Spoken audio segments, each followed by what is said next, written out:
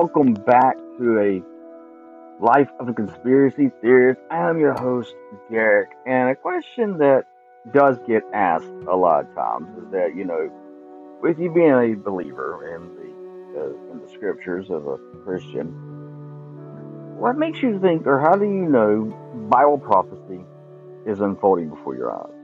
Now, it's a valid question. I try not to get too wrapped up into a lot of the Bible prophecies and stuff because a lot of people, have done that. They've set dates, they said things and done things. It's just like, what are you thinking? You just really shouldn't be. You shouldn't be doing that. You should stick with it. Keep it simple, stupid type of mentality. But I will tell you something that really got me was that I do believe in the scriptures, and I'm one of those people that believe that they are absolutely exactly the way they're supposed to be. They are the inherent word of God. Now, when Yah reveals things, He doesn't do things, half-hearted or secretive. He lets people know immediately. Hey, this is happening. There's not a lot. You don't have to worry about a whole bunch of guesswork into it.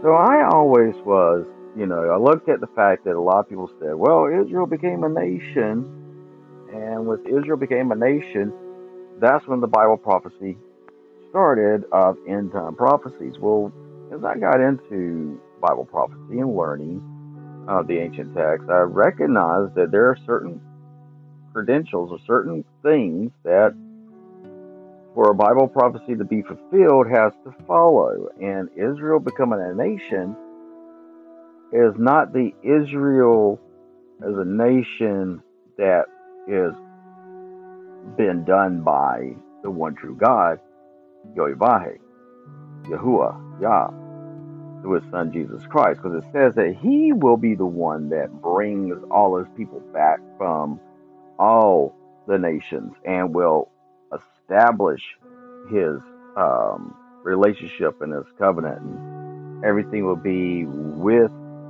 the Israelites, and all of the tribes of Israel will come back together.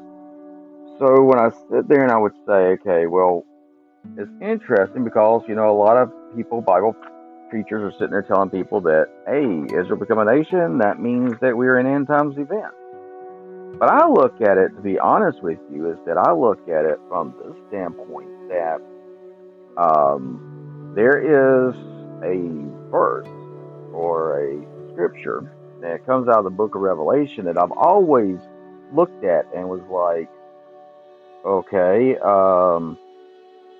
what does this actually mean? Because it's something that's always been very perplexing and confusing because it's mentioned twice in the book of Revelation. It's mentioned in the second chapter and also it's re-mentioned in the third chapter, and it comes in verse 9. It says, I know your tribulation and your poverty, but you are rich, and the slander of those who say they are Jews and are not, but of the synagogue of Satan. It's saying that there's going to be a group of people that are going to claim that they are actually Jews. They're going to claim that they are Israelites, or they're that well they don't even, and that they're going to say that, and they're going to take over Israel, and the world's going to look at them as being Jews, but they are going to be the synagogue of Satan. Now, a lot of people have said, well, that has to do with the Muslims and them being in Israel and taking it, that they were the synagogue of Satan. Well, no, they didn't try and reestablish the nation. At that time, because you could see even in Mark Twain when he goes, so many people make say that it's so important, this land, but all it is a desert. Why is there so much in this real estate, why is there so much turmoil or so much have been fought over for this real estate, which is nothing but a desert? And so this here always let me know is that there was going to be a time in which some people, whomever they may have been, and I didn't ever think of it till, we're going to get into Damascus, and this is where it really came to me, like, hit me between the eyes, is that it says that, the synagogue of Satan, and then it reiterates this in the third chapter, also at verse 9, and it goes on and it says, behold, I will make those of the synagogue of Satan who say they are Jews and are not, but a lie. Behold, I will make them come and bow down before your feet. They will learn that I have loved you. Now, it means that the ones that are claiming to be Jews are really the synagogue of Satan. And with that being the synagogue of Satan, means they're not the true Israelites, the true Hebrews, the true children of the Most High God. And so with this, you have the synagogue of Satan. Now, before anybody comes and says you're being anti-Zion and all this, I am not. I think that everyone, the ones that are in Israel right now, I'm not saying that everyone that's there is of the synagogue of Satan. I'm not saying that. I'm just saying that it says that they are not going to be the ones in which Yah brings back to Israel, when he brings back the tribes of Israel and brings them back to the promised land. The other thing that stands out to me too is the fact that you take a look at Israel today, and let's say, and this goes for a lot of you, the Christians that believe that Israel is a nation and that, we should never say anything bad about it. We should never say anything against them, and we should always be in line with their politics, even how bad they treat the Palestinians and stuff like this. So I look at it from the standpoint saying, wait a second, we're Gentiles, and we are not God. God does not need us to speak for him. He doesn't need us to do things for him or do things to make something happen. So when the United Nations was founded and created, Israel's a new nation, it really was a part that caused so much turmoil in the Middle East. And the thing is that Israel isn't as big as what was promised to Abraham. And when God is going to be the one that brings back his people to that land, it's going to be in the boundaries that were created by Abraham through that covenant, through that wall, through him going through there. So right now, you take a look at it spiritually. Let's just take a look at it spiritually. Does Israel believe in the one Messiah? Do they believe that Jesus Christ is the Messiah? Do they believe that he is the Son of God? Do they believe that he is the Messiah that was prophesied and was taught by and told to us by the prophet Moses, that he is the prophet in whom we should obey, that he is the one that we should look to, he's the one that we should emulate? Do they believe that? Some do. Some do not. Some don't believe at all. Matter of fact, a lot of people don't realize this, but there is more, what you could say is atheists live in Israel than in a lot of other places around the world. That it's one of the, a democracy, but it has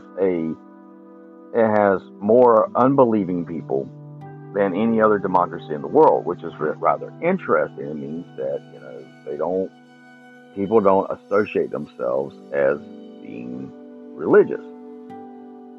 So when I see this and I'm seeing that, it says the synagogue of Satan, I go, well, this has got to be something that's spiritual. If we take a look at it from it being spiritual, we recognize that Israel that today does not match up to the Israel that Yah is going to bring back to the promised land. They're just not going to, it's just not the same. There's a lot of things that don't work. That doesn't mean that everyone there is Satanist or anything like that. I'm just saying that we as mankind have created this. And I believe that in the way you've had this manipulation through the Rothschilds and through others and the global banks that has made people say that whatever they do in Israel, whatever the Jews do, is okay because of what happened to them through the Holocaust and because they're allowed to do what they're supposed to do. Because they're God's chosen people, and that means they're exempt from doing what I believe is, just the common courtesy, decent human side of things is that instead of making war, helping one another, not sitting here and fighting over ideology, but try and make the world a better place, because it says that they will be a beacon, that they will be a people that will bring the Gentiles to Yah, that they're going to be his priesthood. So do we see that right now in Israel? Do we see that they are the priesthood of the world? No. So right now with that, you can't say that Israel becoming a nation in the 1948, 1949, that was Bible prophecy being fulfilled. Because it really wasn't. It was man-made. Now, the interesting thing is that anytime we take a look at man interfering in God's plan, you go back to Abraham and you go with Sarah. Sarah believes she's too old to be able to have a child. And so what does she do? She gives the Egyptian slave girl to Abraham. And then he has Ishmael. And God says he has to give the promise to him, but it's not him, it's going to be the child through Sarah. But Sarah, being human, felt that she needed to help God along. And I kind of look at it the same way with how Christians pushed for Israel to become a nation, is we were trying to help along a Bible prophecy, thinking we're going to help fulfill that Bible prophecy. But the truth of the matter is, we're not fulfilling the Bible prophecy. We're actually hindering the Bible prophecy. Because in all honesty, when man tries to influence or help in their own way, help God along, as if God needs our assistance to do the things that's in his plan, when he's created everything and everything fits in his plan, I don't think he really needs us to help him along. He can take care of himself. He has before he ever created us. But we do see, or I do see, in a thing where Bible prophecy comes and happens in a time I did not think would. There's a scripture that comes in the book of Isaiah, which is chapter 17. It says, an oracle concerning Damascus. Now, Damascus is in Syria. And I know a lot of people are like, well, that doesn't have anything to do, that's not Israel. You're talking about Israel and the synagogue of Satan. No, I'm talking about how Bible prophecy will unfold in its own time. And I had always looked at Isaiah 17 and said, okay, and an oracle concerning Damascus. Behold, Damascus will cease to be a city and will become a heap of ruins. And for me, I was like, Damascus is one of the oldest cities. It got, kind of taken over and ransacked in, I think it was 700, 732 or 738. Um, and it was, it was during that time had been slightly, destroyed, but it still wasn't a ruinous heap. But if you take a look at Damascus and what has happened to it after, you have the United States ends up bombing Syria, and Damascus literally becomes a ruinous heap, which causes people to flee from Damascus to go into other nations to find sanctuary outside of Damascus, because Damascus has become a literal heap of ruin. And they've tried to start to rebuild some today, but it still is a ruinous heap. It's never going to be like it was. And in all honesty, you're not having people really coming back to to Syria to repopulate Damascus. They're not, people are not coming back to really rebuild. They've moved on. They are in a secure area. They feel safe where they have been, allowed to go to those countries that allowed them to come in. So, in all honesty, Damascus is essentially being what Bible prophecy said it would be, is a ruinous heap. But one thing that I do notice is that every time we turn around and we think that we're going to, how you doing? That's my baby boy, Cringer. He's our new little orange kitty that we have. But whenever you sit there and you think that mankind is to sit there and make it where we help God alone, that's not necessarily what we're supposed to do. We're supposed to have our time of relationship and work with the Lord and follow the Lord and have our own, yeah, I know, right? Have our own relationship with Him. That He doesn't need us to do things to make His prophecies happen. But I do believe, personally speaking, as I'm coming to a close, I do believe that Israel today is not the Israel that is being taught by a lot of the mega churches. Israel is not the nation that Yah has brought back together. And in doing so spiritually, in the land of Israel, we have the spirit of the synagogue of Satan there, because it's not following the one true Messiah, Yahushua HaMashiach, Jesus Christ. And these are just my thoughts. If you want to take a look at some other Bible prophecies for yourself, I challenge you to read the book of Matthew, chapter 24. Interesting how Jesus Christ, Yahushua, really just spells out everything to us in order of how end time events will take place. As always, please pay attention to your surroundings, because you never know what lies in the corner. I'm Derek, in the Life of Conspiracy Theorists. Hope to hear you on the next one. Bye, guys.